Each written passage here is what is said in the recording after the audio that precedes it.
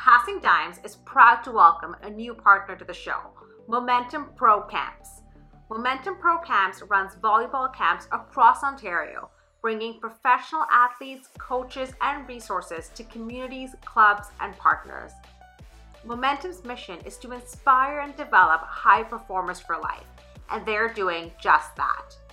Unfortunately, because of the COVID-19 pandemic, Momentum has suspended all programming until permitted by local public health recommendations.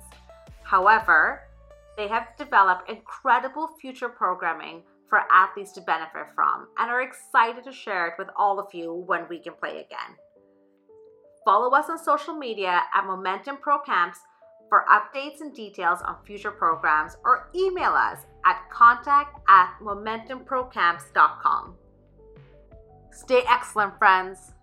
All right, welcome back to the show. Okay, we're here with Chris Tao, Josh Nickel, Garrett May. Welcome to the show. Okay, Josh, we got a lot happening in the volleyball world right now. Chris, welcome. You'll realize quickly this show is out of control. I mean, you'll see. We got a lot going on in volleyball right now. We got the Volleyball Nations League. We got the last stages of the FIVB qualification for the beach volleyball for the Olympics. There's a lot going on right now, but it's a little bit overshadowed by one thing in particular, Josh. Huge.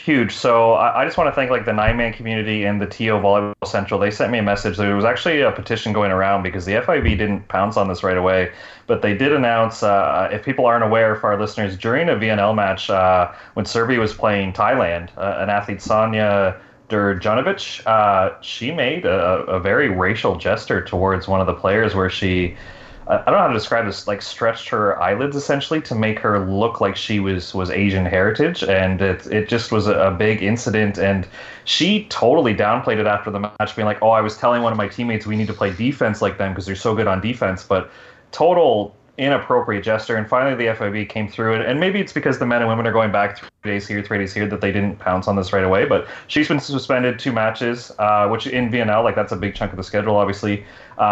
And the federation's been fined, which I think was a big deal, over $20,000, depending what currency you're reading this in. But basically, the FIB has stepped in and said this is inappropriate. And I think with everything going on during COVID with Asian hate in general, I think this was the right decision. I would have maybe seen more games. This was pretty despicable, in my opinion. But the cool thing coming from this is the FIB is going to donate the money to improve discriminatory behavior and fun education programs and cultural sensitivity and stuff like that. So, we can say a lot of bad things about the FIB, but I think once they finally did make a decision, I think this was the right call, and there's no place for this in our game. Yeah, I mean, I think I agree, and I did a little bit of research, and I don't want to pretend I'm the expert on the topic, but I agree, Josh. I mean, especially when the lights are on. I mean, Chris, you're in the stadium, people are watching, TV's on, you can't be doing stuff like this. You just, there's no place for it because everybody's watching. You're on the stage. You're a role model for all these people. You have to hold the highest standard. I don't think you'd find many people who would argue with that. I will say, though, the one interesting thing as I was kind of looking into this before today's episode was the players actually, Team Thailand, kind of connected with the Serbian athlete after the game, right? As she kind of said, hey, I'm sorry, trying to apologize and immediately, make up for it. But, it seemed like they reached some sort of agreement, that, oh, it's okay, we forget, or at least it seemed that way, right? But at the same time, when you're on TV, you're on, you're the brightest stage, that doesn't always translate. The other thing that was interesting was Team Serbia, women's volleyball, had another incident like this in 2017 or 18, where they all posed for a photo doing that same kind of motion. All of them. Oh, man. So, kind of weird. It's hey, fool me once, shame on you. Fool me twice, I mean, what the heck's going on here with that, right? Lightning strikes twice in the same place. Come on. Yeah, that's the thing. If in the heat of a match, in that intense pressure, in that kind of focus, if that's what's coming to you between a point, it's got to be something within your team culture that doesn't just come to you as an idea to do in that kind of moment. It's true, man. I will say, though, and Chris, from being out there on the court, on the sand, things get intense. People just say shit, right? And it's emotional. So when you get really emotional, Josh, you maybe don't know because you kind of lock it all up inside a little bit. But when you really get heated, just stuff comes out, right? And if that's the first thing in your mind, that is really not a great place to be. And we got to get that sort of shit out. But we've heard some crazy shit said to us. I'm sure. I don't know, Chris, if you can relate. Yeah. Trash talk's a huge part of the game, and I think it has a big place in the game. It makes it fun, makes it competitive, but there's no place for that, and it takes a pretty awful person to think that's necessary in the game of volleyball. Yeah, I think like it really comes down to impact over intent. Like her intent was, we wanted to play defense, like she didn't mean it, and then she tried to like make up for it after the game. I think the impact of this is it's not appropriate. Like you said, the lights are on, people are watching. Like this is not okay. And I think there's a clear line from like racial behavior and trash talking. Like I think in the OCAA, Garrett, as a coach, like things get heated, and sometimes coaches get into it with other coaches. I was on the wrong side of that in my first year. I was maybe a little lippier than I look back and regret it as a young man. But I don't think it ever went racial. You say things you regret, but I think after the game, like if you're maybe cursing or insulting somebody, like you can make up for that and like apologize. But if it's racial, that's crossing the line 10 out of 10 times. Like that, I think there's never a time or place for that. Yeah, I mean, I fully agree, and I think hopefully our listeners are in full agreement as well with that. I think honestly, 2 games. I mean, given that she's kind of apologizing and chatting with Team Thailand, and there's kind of that dialogue there that it's not like they're completely shutting off the relational circuits. Like there's some sort of discussion around it. It's bringing attention. I mean, I think it's valid. It certainly brought attention to it. I mean, to be honest, we talked about this a little bit on past episodes. The nation's like, what the heck does it even mean? Especially for teams in the Olympics. Like, like who cares? 2 games? Like they got a full bench. Like you bring 14, 16 players. Like who really gives? So I guess in that way you could maybe say, well, why only 2 games? If it doesn't matter so much, kick them out of the tournament or stuff like that. Like I do kind of go there with it. Especially the format of it. Like 3 matches would have been, it cost her a week. And I think that's like a big impression. That cost you that like chunk of time. So now she's not competing for like the full week. Like I think that's easier. I don't know what precedent. Like I should have done more research about FIV previous suspensions. Like maybe 2 games is heavy in their eyes. Like sometimes you see NHL playoffs and it's like 4 games is heavy because it's in the playoffs. I don't know if they consider 2 heavy, but as a casual fan watching this, I think 3 would have been appropriate, maybe even more. Right? It's just, and you mentioned like this isn't the first time it's happened with Serbia, so could have been harsher. Yeah, so, for sure. If it's more than once and 2 games, I agree. Like it has to be more.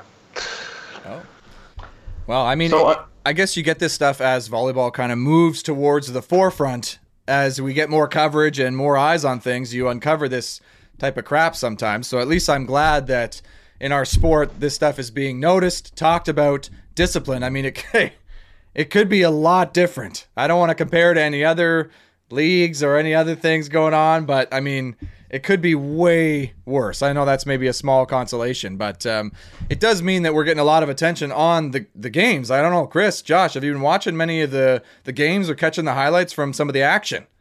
So I'm so happy that our summer program has started, Garrett. We got some summer men who are like college, university, or a little bit older age, and I realized today they are super fans, and they educated the heck out of me today because uneducatedly, I popped off today as we're recording this. We lost to Slovenia tonight. I was just like, Canada lost to Slovenia? And Evan Filardo was just like, no. And he's saying, we got this guy.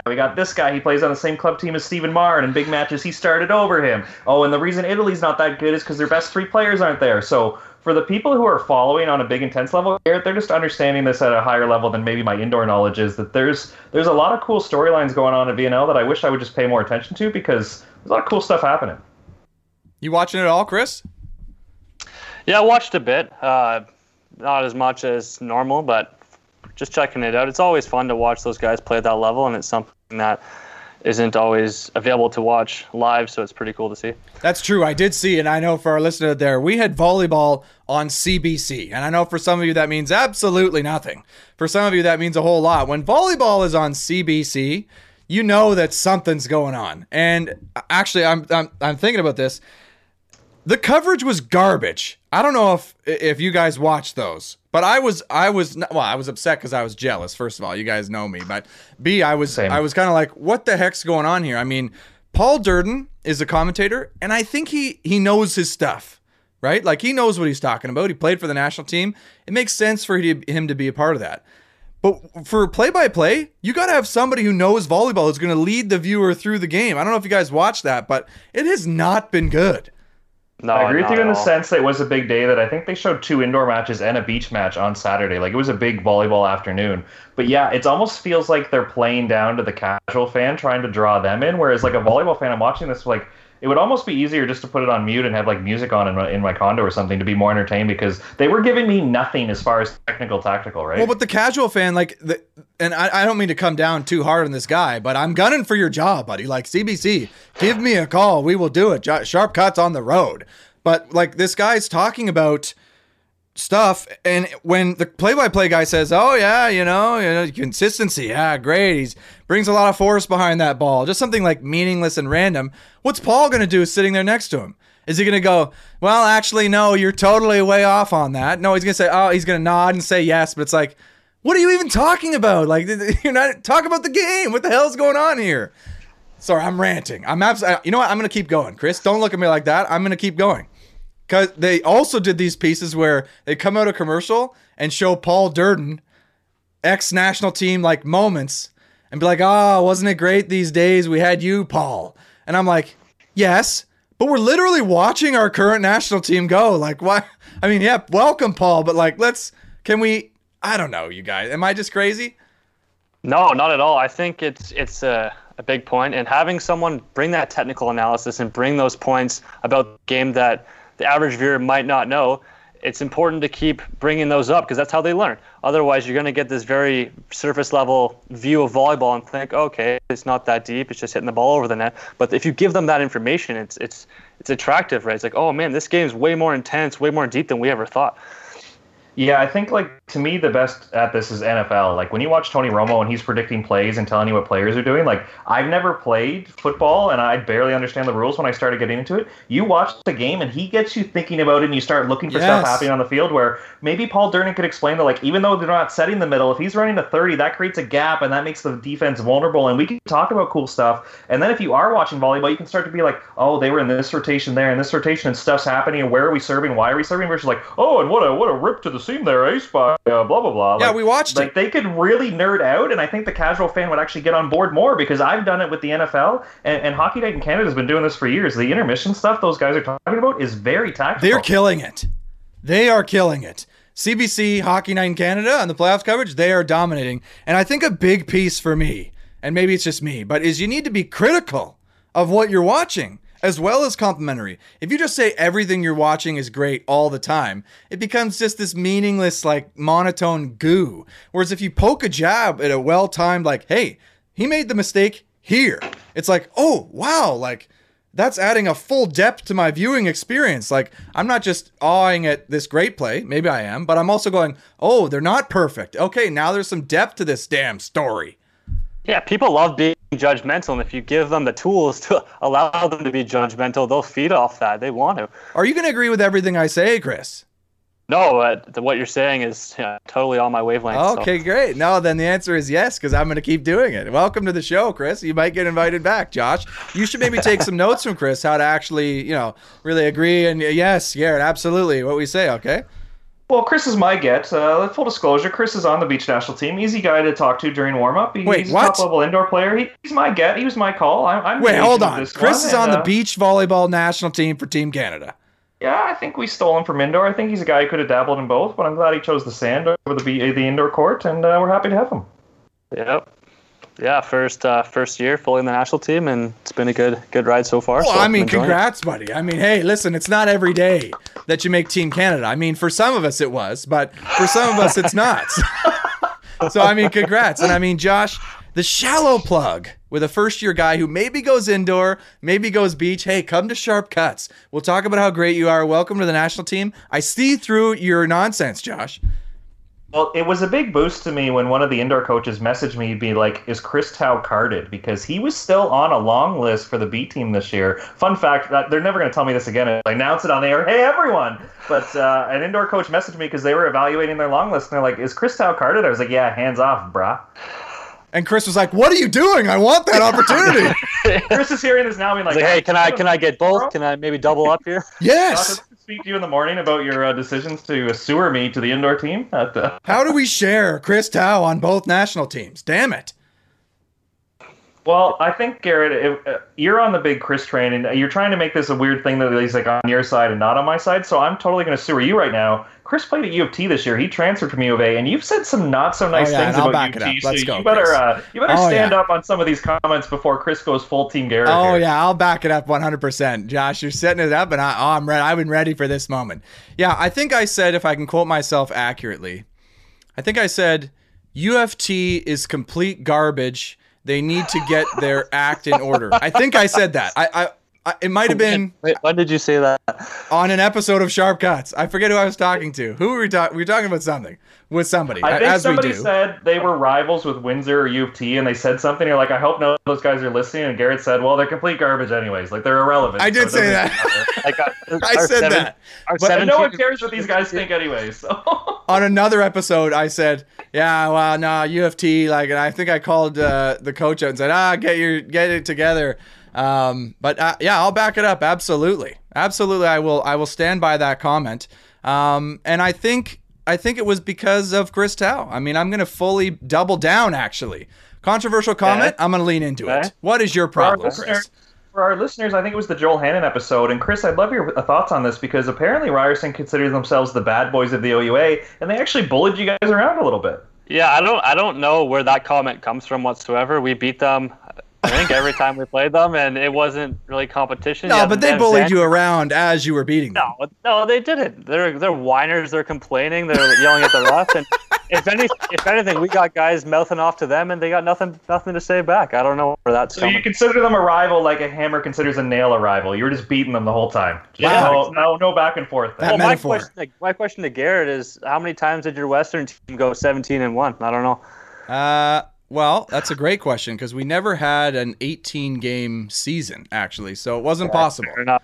So it wasn't possible. Our best was 18-2. So, I mean, pretty close. But yeah, we never went 17-1, and we certainly never went 17-1 and then choked it in the playoffs. I mean, that's definitely something we've never done either. Yeah, the reverse sweep didn't feel too good in the final there. Hey, I know that feeling. 4 silver medals and counting. I mean, hey, still got a year left, Chris. You got one? Should we go back? I'm all out, unfortunately. Because of the COVID pause, would you get a +1? Or obviously, like, you're a beach all in, but if you did push the issue, would you get a +1 there? I heard it's possible. I don't understand why, because we had a full season and we just didn't get to play nationals, but I'd assume that would burn the year, because a lot of guys don't even get that opportunity anyway, so it burns the year, but maybe.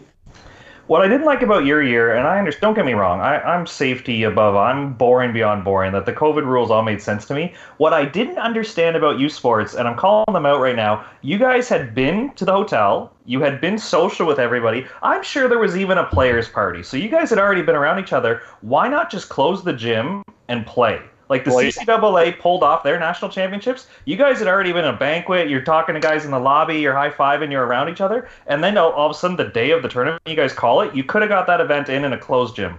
Yeah. We had the banquet the day before in a very small place in Winnipeg there. And everyone's together. Guys have arms around each other, taking pictures. Everyone's tight at the tables. And then it was that night or the next night that they got the call. It was right after the NBA happened, right after Rudy Gobert tested positive publicly, and then they said, okay, that's it. He cost you your national championship. He cost it, that's it, yeah. And it was against U of A. I got to play the old team in the quarterfinal. Never happened. So I guess we'll never know. We'll never know. We all came first. Yeah, I mean, I would take that. Take it and run with it. I mean, hey, we got disqualified. That means we didn't lose at nationals. You're undefeated at nationals. I mean, hey, well, at least with that team. But hey, I mean, I would take that. Chris, were you on U of A when you played Western in the final, or were you too young at that time? No, that was the year before I came. Okay. I watched it, and it's part of the reason why I wanted to go there. I saw how dominant they were. So they were pretty dominant. I mean, they got a couple of guys on the national team currently, and I mean, they're making waves. Chris, you're, I guess, first year on the beach national team. Have you been watching much of the current Olympic qualification process and kind of eyeing things how they're going? Because, I mean, Josh, things are heating up. Have we decided what we're doing with the Continental Cup yet? So, yes. Canada, we did not get in two men's team into the top 15 ranking there. So we have Sam Schachter and Ben Saxton, Grant O'Gorman will go to NORCECA. Not Sam Pedlow, though. He's completely out of it, I guess, or no? Did I not say Sam and Sam? Did I miss it? You didn't, sorry, but sorry. I mean, There's one by himself, was that on purpose or Freudian slip? Freudian slip. If he's listening, maybe his followers should reach out and watch the show because I know he's got a big Insta Sam thing going. Get after us, followers. So Canada will send two teams there. On the women's side, obviously we qualified two through the top rankings, so there will not be a Continental Cup for Team Canada on the women's side. The NORCECA is wide open on the women's side, in my opinion, because the USA also got two teams in there. So now it's like a battle between probably Cuba is going to be really good. Mexico, that one's kind of wide open. On the men's side, Mexico didn't get teams in, so I think that the Canada-Mexico game is going to be really intense. Cuba, we've said before on the show, Garrett, if there's a country where there's a player you've never heard of who's really good, it's probably Cuba. But we do avoid the Americans because Phil and Nick and Crab and Gibb are in through the top ranking, so they won't be in NORCECA. What are they going to do about COVID? Are they going to go do the tournament in Mexico? Are they going to play the game in Mexico? Because, two teams earn one berth, so it's battle hard, then, now you got to fight to the death. Are they going to do it in Mexico, or are they going to come home and do it? Yeah, for our listeners who aren't familiar with this, I actually love the NORCECA format. As a player, I would hate it. As a fan, I love that it's going to be Canada 1 versus Mexico 2 and Mexico 1 versus Canada 2. And if a team sweeps, will they get that win? If they split, they play a 1-setter to 15 golden set. You nominate your best two players, we'll nominate our best two players, and we fight it out. Can you switch partners in that game? Yes, it can be any combination of the four. And do you think that would ever happen? We got for I don't know if we would do that, but other countries have. Can you imagine Ben and Schachter are just yeah, we'll play. Yeah, but somebody's got to make the call. Oh yeah, that's hey, you two guys want to make that call. You're the worst. It doesn't matter that you're both our partners. Beat it. We're gonna win this ourselves. If this works, you're a genius. If it doesn't work, Josh, I'm pretty sure you make that call, right? I think I would. I think you're a big enough shooter that you would make that call, right? So I'm not going to Mexico. We just don't have the funds. I would have to quarantine when I come home. I'd miss a bunch of training. So unfortunately, I'm not going to be there. But right now, for our listeners, this is exclusive. I don't even know if I'm going to get in trouble tomorrow, Garrett, if I announce this. But basically, our in-house rule right now is the team who wins gets to choose if they want to play the golden set or if they want the other team to do. So it's winner's choice. So, Garrett, if you and your partner won and me and Chris lost, we wouldn't then go to the team manager of Team Canada and argue, let us play the golden set. The team who won their match gets to choose, if they think they're the best matchup. I would argue that. I absolutely would. If me and Chris Tao are playing together and we lose and the other team wins, I'd be no, we're playing. What do you mean? They got lucky. Let's go. I love your confidence, but that's our rule, Garrett. I think it's pretty evaluation friendly. But as far as coming home, I think because of the quarantine rules in Canada, we're going to play a Canada versus Canada match in Mexico on a Monday afternoon. I'm upset. I'm upset about that. I'm highly upset. You're setting a terrible example for the next generation here, Josh. What, should they come home and quarantine for 2 weeks and then play the match? Absolutely. They should come home. There's enough time for the Olympics. Quarantine and play the match in quarantine. Why not? You're all quarantining. News came out today. I don't know if you guys saw. We won't have to quarantine anymore necessarily. If you have the two vaccines, yeah. Right. So I don't know if those guys all have that or not, but that could be a potential. Yeah, Josh, how about you share some private medical data about their vaccinations with us? Because we will take that info. Yeah. Who's vaccinated and who's not, Josh? Well, I believe one of them had chickenpox when they were 14. I can't confirm or deny. No, we need to know who that is. That's key info. I'm kidding. We need that. And if they did come back, where would they play? I think the court in John May's backyard was going to be our first pick. Yep, that's official. That is just what you're big enough shooter. You can make that call, Josh.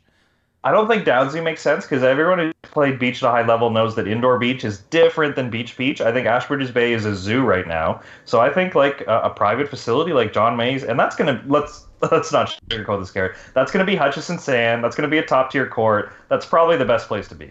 For those of you who don't know, John May, my biological father, planning on building a court in the backyard. Josh, can you just make that call now? Can we tell our viewers it's official?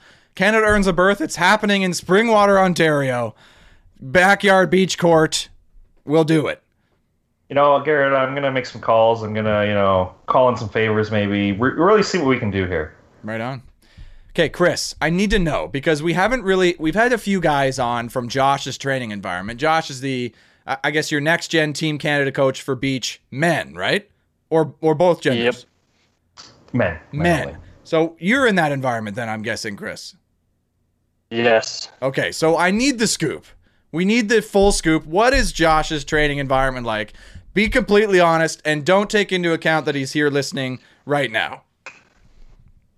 Yeah, so far he shows up. He's very prepared. Like, what I like about it is it's structured. We know what we're doing every single day, and it's very stats focused.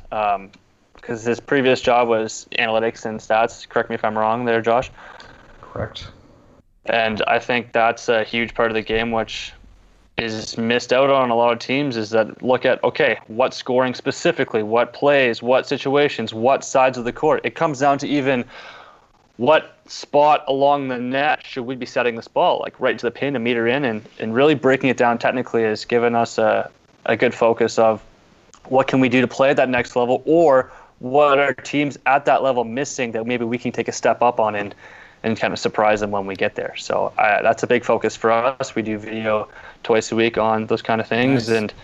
And, personally, I'm finding benefit in that and enjoying that so far. And, nice. Yeah. So it sounds like on top of doing some statistical analysis, he also rules by fear and instilling the idea that you cannot talk ill about your head coach. And I mean, Josh, we've talked about it. Head of discipline, if you need it. We got a lot of candidates who would be happy to take that job.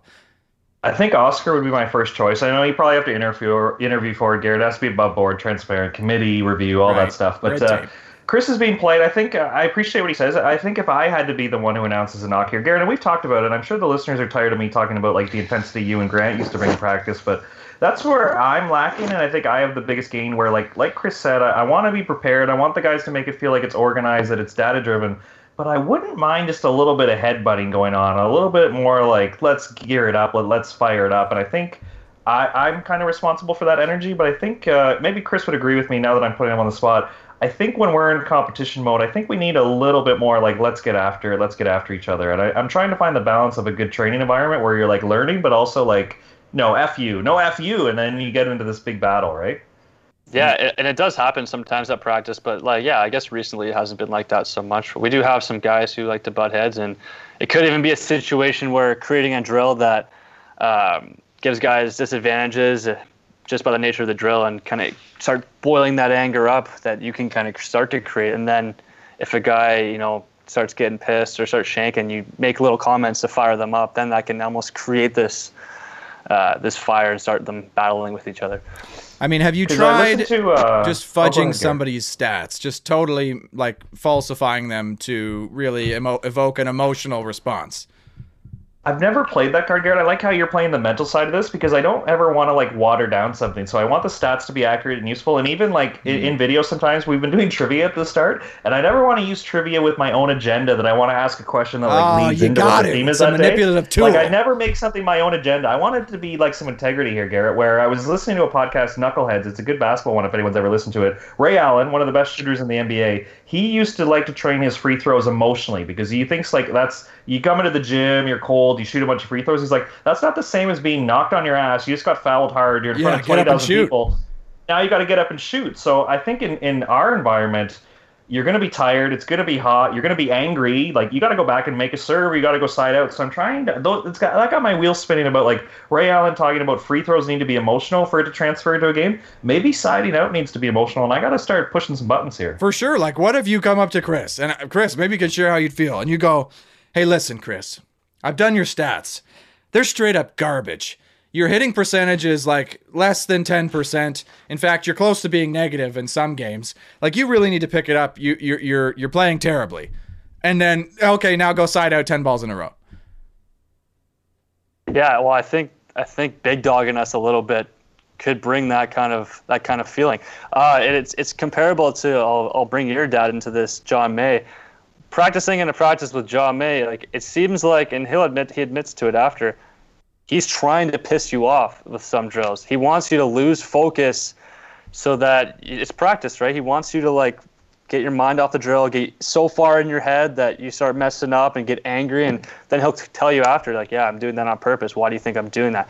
And it's so frustrating, like pisses me off. Like I want to just like tell him like relax, like and other guys react to it even more heavily than me. But when I reflect on it, I'm like, man, that was a good drill. I mean, not a great way to just live your life. Generally, like just trying to piss people off. It's not a real transferable skill, like yeah, try living with the guy for 20 plus years and yeah, things get heated for sure. I mean, yeah, like, so when you like, are you watching these games that are like, are you guys staying up, Josh, and the team to like watch what's going on the World Tour right now and just kind of follow along and try to be a part of it even from a distance? Or is that like, nah, ignore that crap, like let's focus on what's happening here type thing? Well, I still support a lot of our teams on the road providing scouting reports, so I still feel connected. I still get like I know, Garrett, you took it pretty hard when the Leafs lost. Like, you're emotionally invested in how way to bring it up again, Josh. How dare you? Like when Ben and Grant lost in Ostrava, I was a little gutted. I was a little pissed off. I liked our matchup, but like it was a short turnaround. I didn't get them the stats they needed in time. Like, I felt responsible for that. Where even like if those guys win, I don't even deserve like 0.001% of the credit. But when they lose, I feel a little pissed off. Like, I'm emotionally invested in that stuff. Yeah, so you should just take more credit when they win. I mean, regardless of whether you deserve it or not. Chris, see that ace? I told him to serve there. Yes, I told him to serve there. That's my point. Pay me. Chris, like, are you watching the World Tour and are you chatting with the guys and saying, hey, did you see what's going on here? Like, this is a weakness of this player. Like, this is something we can exploit. This is something we should be doing. Like, is that the chatter? Yeah, it gets technical like that at some level, but a lot of it is almost just, hey, like, it's what you don't notice, and you don't notice bad passing. You don't notice. So you're like impressed. Yeah, and when you look at it, it's like, wow, like the mistakes they're making are so fine-tuned, and it might be they're hitting a shot not quite a foot to the sideline, and the guy's just getting there, rather than, right, hey, like they're not passing to these spots, or they're not varying the sets. And I think that's where identifying that gap where they're just so locked in on those things. And if we can just improve on that and then not even have to think about that side of the game and focus on the errors that are so technical, that's kind of where they're at. So you're like looking to Youth Worlds, and Garrett, you've been to Youth Worlds as well. What I'm really interested in is, like, Chris, when we recognize names from your Youth Worlds, I find that like the European teams right now are on the fast track. Like the young Dutch team's really good. There's a bunch of women's teams that are like under 24. And I'm just curious, with you guys being to Youth Worlds, and when you play them when you're 17, 18, 19, it seems like Canada, we're on par. You guys are winning matches at a Youth Worlds. How do you think they're getting in the express lane that now they're like winning medals on the FIVB as like a 25, 26-year-old, and we haven't like cracked that yet? You know what I mean, Chris?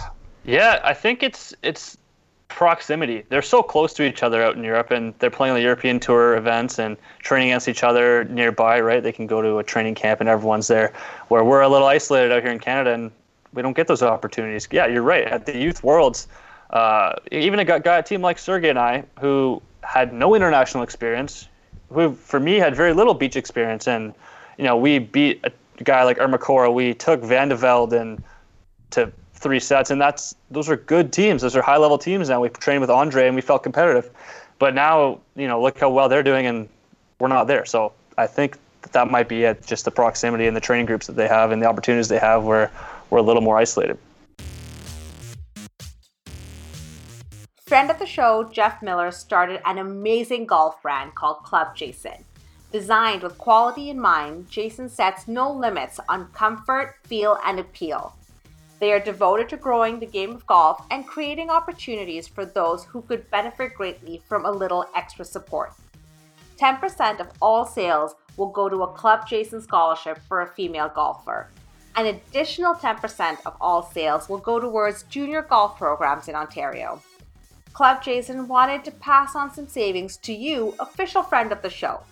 Use promo code DIMES, that's DIMES, at checkout to receive 15% off your order. Jason also offers free shipping in North America on any order over $99. Visit clubjason.com, that's CLUBJSON.com, to check out their amazing clothing and to learn more. Jason, join the club.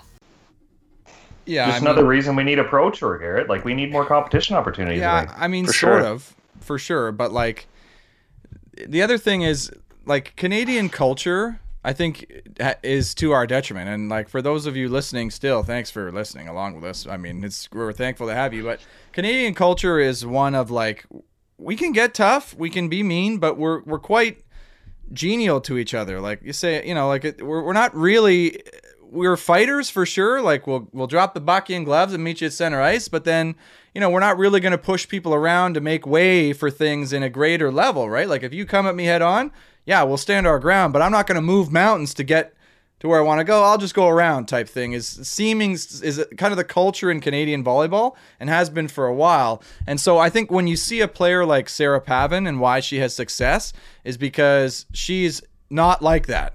She has kind of, for whatever reason, got that toughness. She went down to the States to play. She played indoor overseas for a long time. And that, you know, being immersed in that just gives you that toughness. So when we're here in Canada with each other, with the same culture, right? Like you can't foster that intensity, that drive, that toughness that you need to compete at a high level. Whereas you look at those teams you're talking about, you are competitive with them, but when it comes down to it, who's winning tournaments, who's going to tournaments, who's winning that qualifier match to get into the tournament and then win 2 matches in the main draw. Like it's some of these tougher teams. Brazilians, they're tough as nails, man. All of them. Kudos to you Brazilians. They fight hard, right? And some of these other countries, it's just a general culture thing that they do it. Yeah. But then you have the Norways, right? Are they? You think they're as tough? Because I know their training environment, they're more like a family. They all support each other. They train hard together. They give each other feedback. It's like an academy base. So that's a bit of a different style, but they're still successful. So what's the difference there? I predict, and I don't know, because I don't know those guys. Mull and Sorum, I think you're referring to. Yep. They look tough as nails.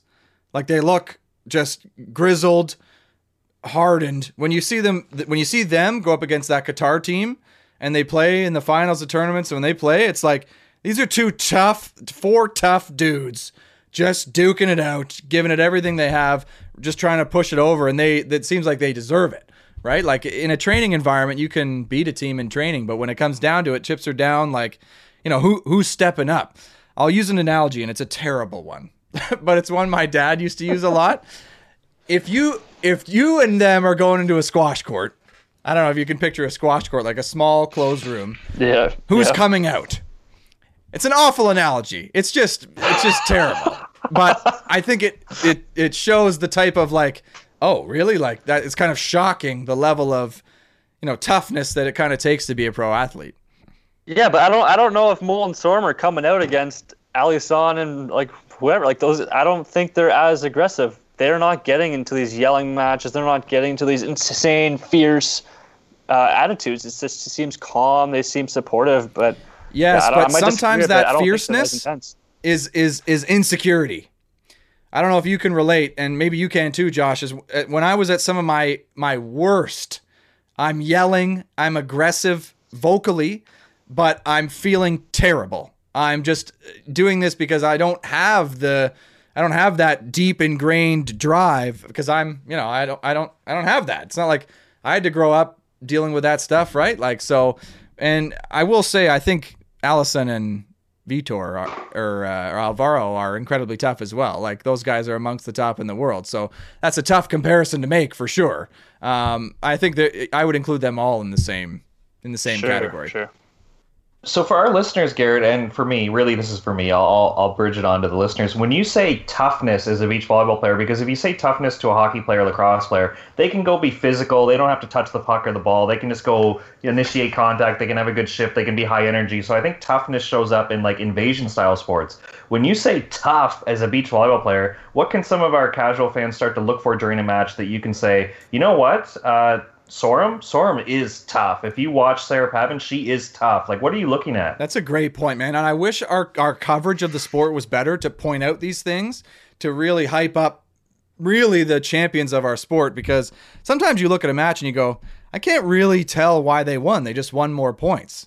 Like they just won more points. Like but there's little things that are going on. I can't pinpoint it exactly for sure because it's a bit of an abstract topic, but a few things for sure. Like when, and this is going to get a little bit technical, but when I'm siding out, say I'm on the right side, they jump angle into my cross block and the defender's running line, right? I see it because I'm good. I took a look. I see it. What am I doing? Am I hitting a cut shot? Am I hitting it fast down the line? Am I pounding it down the line? Like, what am I doing in that situation, right? Even if I pick the right play, it's still maybe not good enough when you get against these tough guys. If I hit a cross roll shot, I might get dug. Guy turns around, goes and digs it. If I hit a fast line shot, try to beat the guy there, he's on his way there, he might make a dig, right? Am I pounding it off his face and scoring and yelling in his face? I mean, maybe. At 19 all, am I doing that? I don't know. Was I all the time? No. Sometimes, for sure. Maybe that's not that specific. Maybe. No, for sure. Like, Chris, with you being a high-level indoor guy and now, joining us on the beach full time, like, what do you think of toughness when you hear it as a volleyball player? Because you can't go out and hit somebody, right? So what's toughness that you see either in yourself or players you admire?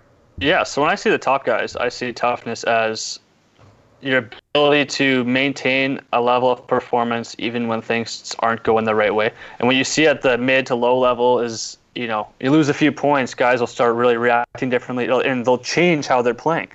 Like a guy gets slammed twice in a row, he's going to change not out of tactics, but out of fear. And that's the difference. There's like a guy like Sorum, he could come in and he'll just play the same way because he knows his strategy. He plays by his statistical analysis, and he'll just keep going regardless of emotion. And that's why you see these guys, they don't get down. They don't kick the sand. Their head's not dropping. And they lose sets. They lose points, but you don't notice. And that's what Garrett's kind of talking about. It's at the end of the game, they just win. They got more points. You don't really know how they win because you don't notice when they're going through those lows. Where you watch a team like Russia with Semenov, the guy's all over the place, hands in the air, looking at his partner, just, oh my God, and I don't think that's tough. I think that's just... I was going to say, that guy's one of the toughest guys I've seen around. World champion right there. You think? I don't know. I think he's a bit of a baby. But I agree with you. There's no body language tell. You don't see hands on knees. You don't see heads down. You don't see blaming their partner other than, Semenov, Fleshikov are constantly fighting but still get resolved. Yeah, and that's the one side of toughness. But the other side I see, too, is you mentioned the indoor, is the difference between a guy at the end of the game having the confidence and just banging it off the block as hard as he can when other guys might want to just tip it because they don't want to be the guy to maybe miss that shot to lose. I'm not saying bang it into the block if you're not in the right spot and just get slammed for no reason, but you have the set, you have the the opportunity to score, you go for it because you're confident and you're tough enough to take that, or maybe step into a pass in the seam that another guy could take rather than shy away. Yeah, and not want to be the this guy. is my problem with volleyball in general, and I've said this a few times, so thanks for kind of highlighting it, Chris. It's like we have so many cool stories that happen on that next level, the layer or two deeper from what you're just watching on the surface, and I wish our coverage of the sport was just better. I wish there were more opportunities. I wish we could talk and share about these things to kind of share them with people who happen to watch and enjoy the sport, is because these things are happening. Little things are happening mid-game in beach, indoors especially, because it happens so fast, you just miss that stuff, right? Like, imagine the little things that are happening. Who the setter sets when is such a big thing in our sport. Nobody talks about it, ever. This is the commentary you get in volleyball. High ball, set outside, they stack up the double block, even in an in-system ball. He gets blocked trying to bang it in the seam. Oh, and he gets blocked. What a fantastic close by the opposing middle. So-and-so struggling. It's like, are we going to point out that the setter just set in-system a ball to a guy who had a double block? Like, you had 5 options. Like, what are you doing, basically? But, those things, that's my favorite part of the sport, is that sort of stuff. And it's just so not talked about at all. I'm getting passionate about it. I can feel myself bubbling, Josh. Look at this stimulating conversation. When we had TJ Sanders on the show, national team setter, Garrett, I think it was incredibly enlightening for me to listen to him talk about, I want to know the personality of the blockers I'm playing against. So if I'm playing Chris and he's the middle blocker, if he wants to slam my guy, I'm going to get to my guy early. We're going to run some pushes. I'm going to get him off early. So then you're just worried about him because he's made you look bad. Now I got one-on-ones. I was like, that's stuff that I don't think we talk about. We talk about like run the 30, set the right side, like spread stuff. We've never talked about like who's across the net and what do they need their ego to do and how can we expose that? Like that's a whole nother level of our sport that I think is so fascinating. And like, what's the sequence of our game as well, right? What happens in a row? Like you watch, they lost 25-17, but it was 15 all. And so it's like, okay, well, hold on. What happened in those 5 points? Like that's the story of the set. Not, so this team took over and got the win. It's like, no, the set was won or lost in that moment. What the hell happened there? Like, can we talk about that? That's the big moments. Yeah, it could even be commentators like mentioning, watch for this player to come alive now that it's 2020 because it's a consistent guy. Like, hey, like, he's going to go to this guy. Some players at the end of sets when it matters, add that extra 3 inches of vertical, add that extra 10 kilometers of power because it's an internal fire. Like, I know when I'm at the end of a game, I'm like pissed if the setter sets anyone else. Like, I want that ball every single time. And if for some reason it's a different switch than the first few points of the game. Like after 20, it's like, don't you dare set someone else. Yeah, and I mean those are all dynamics at play, and I want to know about all of them. And because I watch these things and I'm a fan now, right? I'm out of it. Like I'm out of it. I told you, Josh. I said, hey, I'm surprised none of these beach guys have called me for a partner. Like I'm just sitting here getting fat and old. Nobody's trying to pull me out of retirement to get the last juice of game out of me. Possible, but that's beside the point. I'm out of it, right? So I'm just watching. I'm a fan, but I know the game. I've been a part of the game. I've been in those situations, and I just get so disappointed, guys. Like, what the heck are we gonna do? Like, what are we gonna do? I think you're right. As you're saying this, I'm flashbacking in my mind to like some college games, and your setter earns a right side or a one-on-one for your side, and he hits a continue, and you're like, yeah, you got a one-on-one, but you set the wrong guy. We had the match on the line, and like I'm getting emotional. Where if you could have a commentator who could express this, where I'm watching Canada play Germany, and all of a sudden like I'm invested this much. Like Kira Van Rijk needs to get the ball right now. If you don't go to Kira, that's a poor setting decision. So let's talk about that. Let's make that the story. Yes, for sure. Yes, or like the coaching decisions. Do they ever talk about who's playing the game? Like I watch this VNL stuff, and I'm going, why is player X in? We have no idea. Who's going to tell me that? I mean, maybe they don't know, but maybe somebody can make a call, especially like some of these commentators who are supposed to know what they're talking about. It's like, well, why is this player playing right now? We're at basically the World Championships, the Nations League. Like, why is this person getting the call? Last game I saw this guy. How am I supposed to follow this story?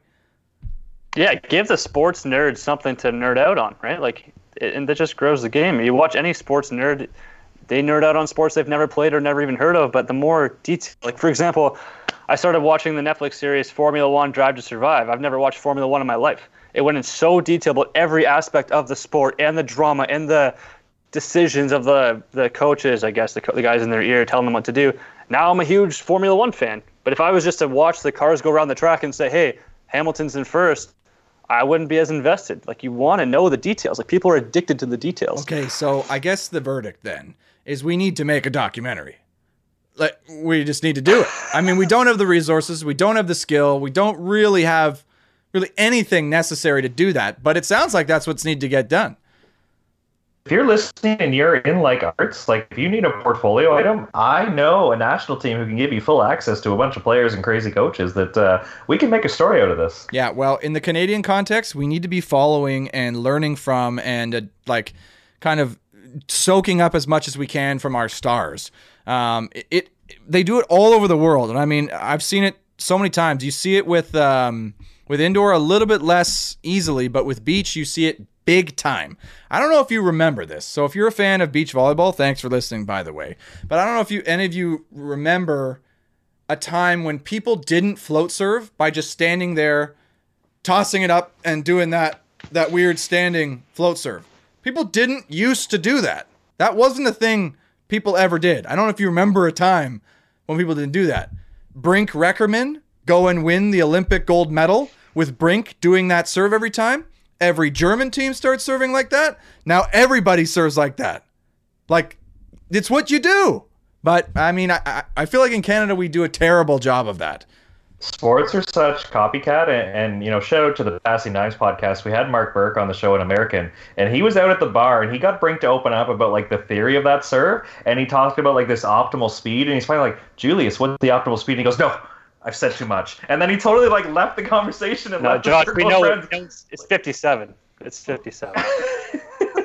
But it was this top secret thing, Garrett, that we figured out. And the reason Chris says 57 is if you're from the company Pocket Radar, you're not listening. But if you're listening, thank you. Your speed gun is faulty. It doesn't measure 57, Garrett. It'll give you a bunch of 58s, a bunch of 56. Chris and I are so confident. I'll give somebody $100 if they hit 57 on our speed gun because it's not happening. Well, I only hit 57. Like, I couldn't actually go above 57. So, I mean, I didn't really serve that hard. So I'd be around that speed. Now, though, I'm probably less. I mean, Pocket Radar 57 doesn't exist. You're taking radar on these guys' serves, Josh? Data driven, baby. Oh my gosh. Are you, Chris, do you have a standing, hold the ball out in front of you, jump, no movement, pop in a float serve? Yeah, I used to do the 3-step, then throw it up and hit the float serve, but I've almost moved to this new one because I just find more consistency in the toss. You can still jump and get that body into it, and you don't need to take the steps on the beach because you're not running into it. On indoor, you can run into the float serve, but you're not doing that. So. That's true. I mean, I don't get it. I don't get the serve or what it's good for, but I get that players who are good do it. So you should at least try it, right? There's what a few things. What was your serve? You took the steps? I spun serve like almost every time, and when I didn't, I was just basically standing or 2-step, 3-step approach. Yeah.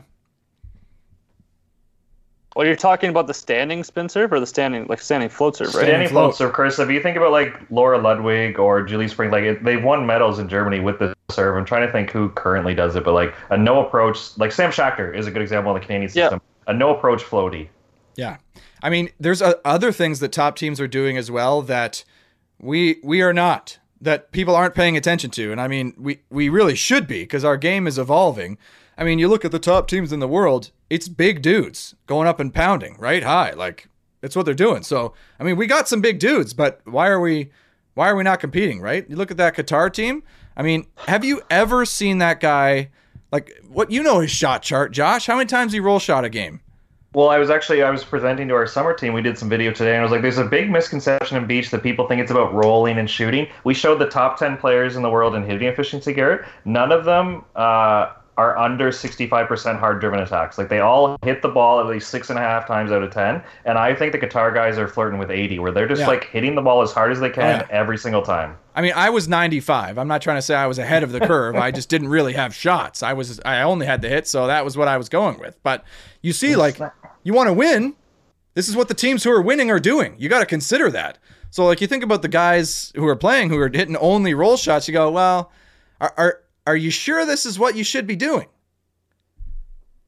Yeah, for sure. I think another underused shot on the beach is the hard off the hands. It's like a bread and butter shot in indoor, and I find like I'm one of the only guys that ever even goes to that shot. And it takes away contact in our sport, even if they recover the ball. Exactly. It's such a good move. Yeah, I mean, absolutely. I mean, maybe it's just because you're way up there, Chris. And I mean, some guys have a trouble just getting up that high because when they hit in the block, it just comes back in their face. You're way up there. But I was never that high. What's your touch on the beach, by the way, for our viewers?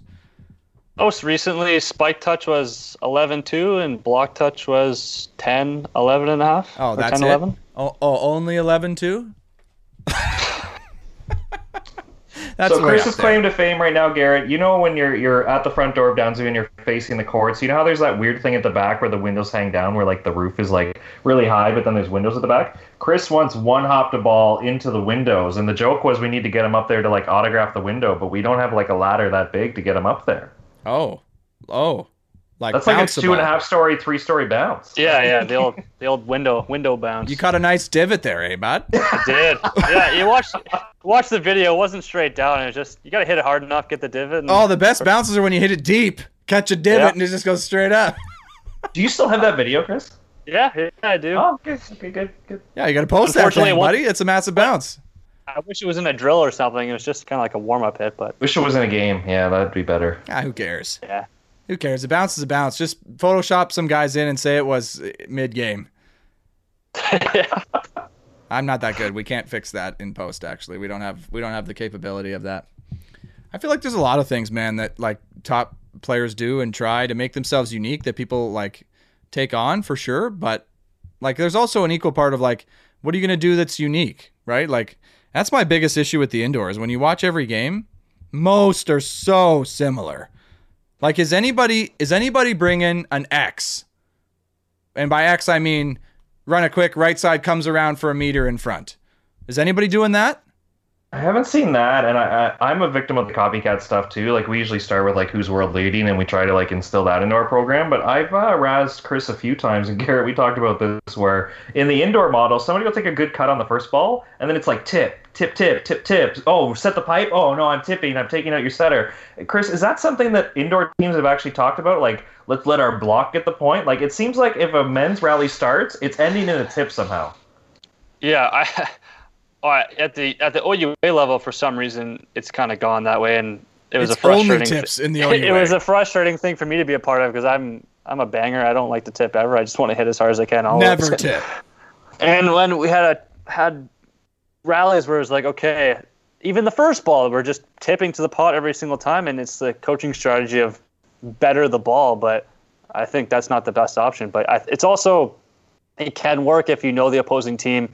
If you're not afraid of their attacking, it's like, okay, if we don't have the perfect situation, just tip it, and we'll probably get a dig because they can't put the ball away. But at the high level, I don't know how that's going to work too well. Well, man, the amount of off-speed stuff that scores on these national team players in the Volleyball Nations League, I am shocked.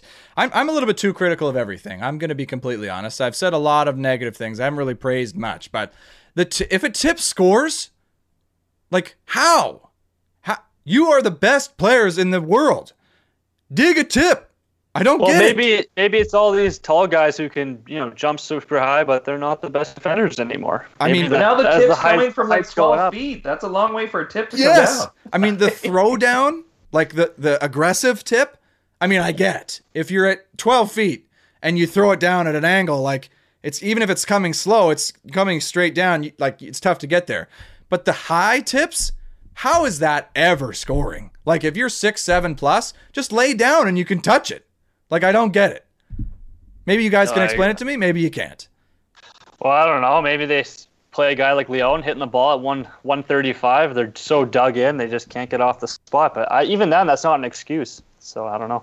Well, yeah, like, they can move. It's true. Like, I guess if you're pulling off to try to dig a sharp angle, you're pretty far away. But like, just lay. That's what I mean. Is even if you're in position 4 or 2, defending on the tee, the attack line, and you just lay down, like, a big guy could make it basically past the pot. Like, I don't get it. That's so much trust in your blocker. If I'm in, like, I don't know. How much do you really want to sneak in with some of these guys? Like, if it's Leon hitting, like, how much are you creeping in there? No. I'm saying even if you go all the way back to dig. Okay, I agree. If you just lay down, even if you make no jump, run, and dive, you just lay down, you're basically there with these big units, for sure. Those right side guys, they're all like 6'11". That's true. Yeah, I don't know. We don't have any great answers. Hey, listen, this is Sharp Cuts. We didn't promise you all the answers. We didn't really promise you. We didn't really promise you much, but it's been fun. Hopefully, you guys have enjoyed it. I think. I mean, this is how the show ends, Chris. We just get to a point where.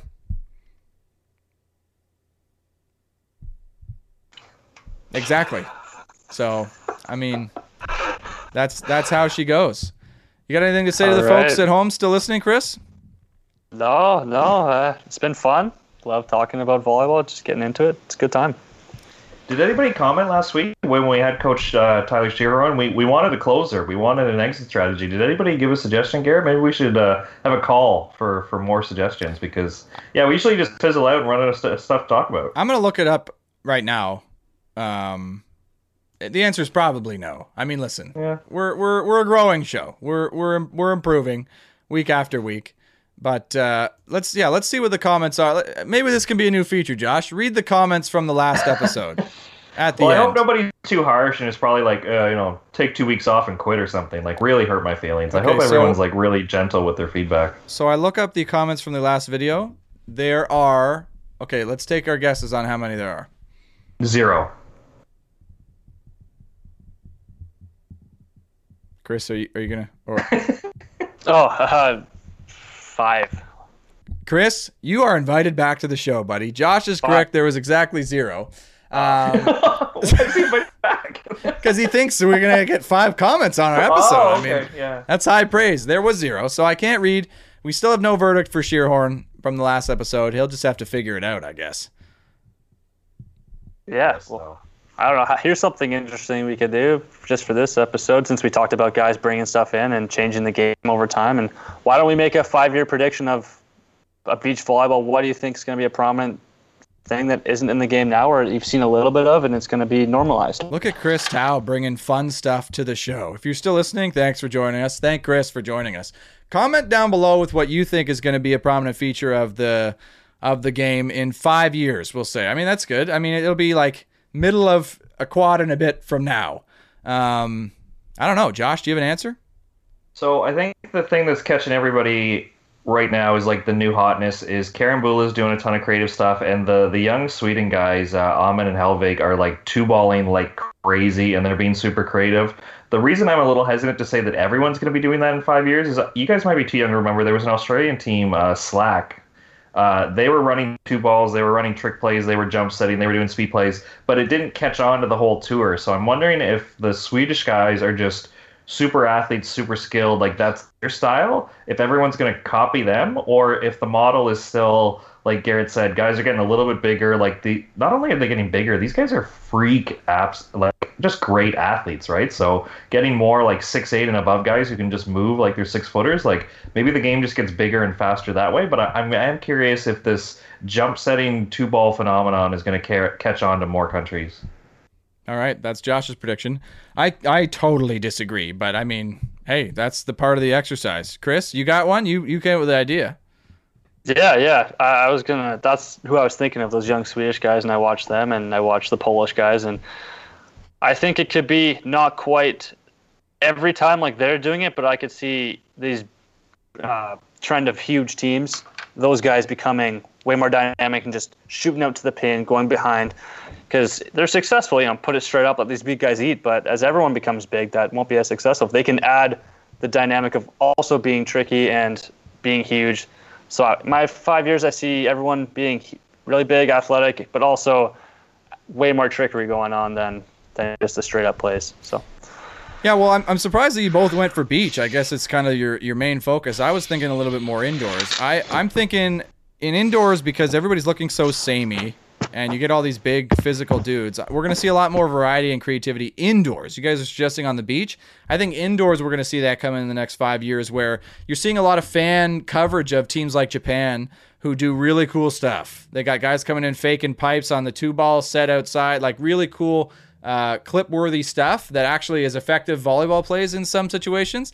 I think we're going to see that a lot more creeping through, like especially a team with a good enough ball control. Like a team like Brazil, are you kidding me? You don't want to run an X with your big right side Wallace, but then run a C ball with your pipe player who just runs around. When you got 6 guys who can hit it like that, like stuff like that, I think we're going to see a lot more, which would be a lot of fun. I'm thumbs up for that. For sure. That would be I don't know how much fun to time see people hit out a position, right? Like when you talk about shifting the pipe guy into a C-ball situation, like we see a lot of time differential sometimes. I don't think we see guys like hitting out of their zone very often. At least I haven't seen a lot of that. Yeah, I hope we see more. Well, I mean, that'll do it for the show. And I mean, thanks, Chris, for being here and for your great ideas and your support. I think things got a little heated early. Josh egged us on, but I think we've recovered well. We've complained a little bit about volleyball together. We've gotten to a good place. And so, I mean, thanks everyone for joining us. Josh, you got anything to send the people home with? Yeah, just a big sport review of T. I think they're doing a great thing. 17-1, and keep it going, boys. Is that the lesson from this episode? Okay, I mean, fine. Good luck to UFT.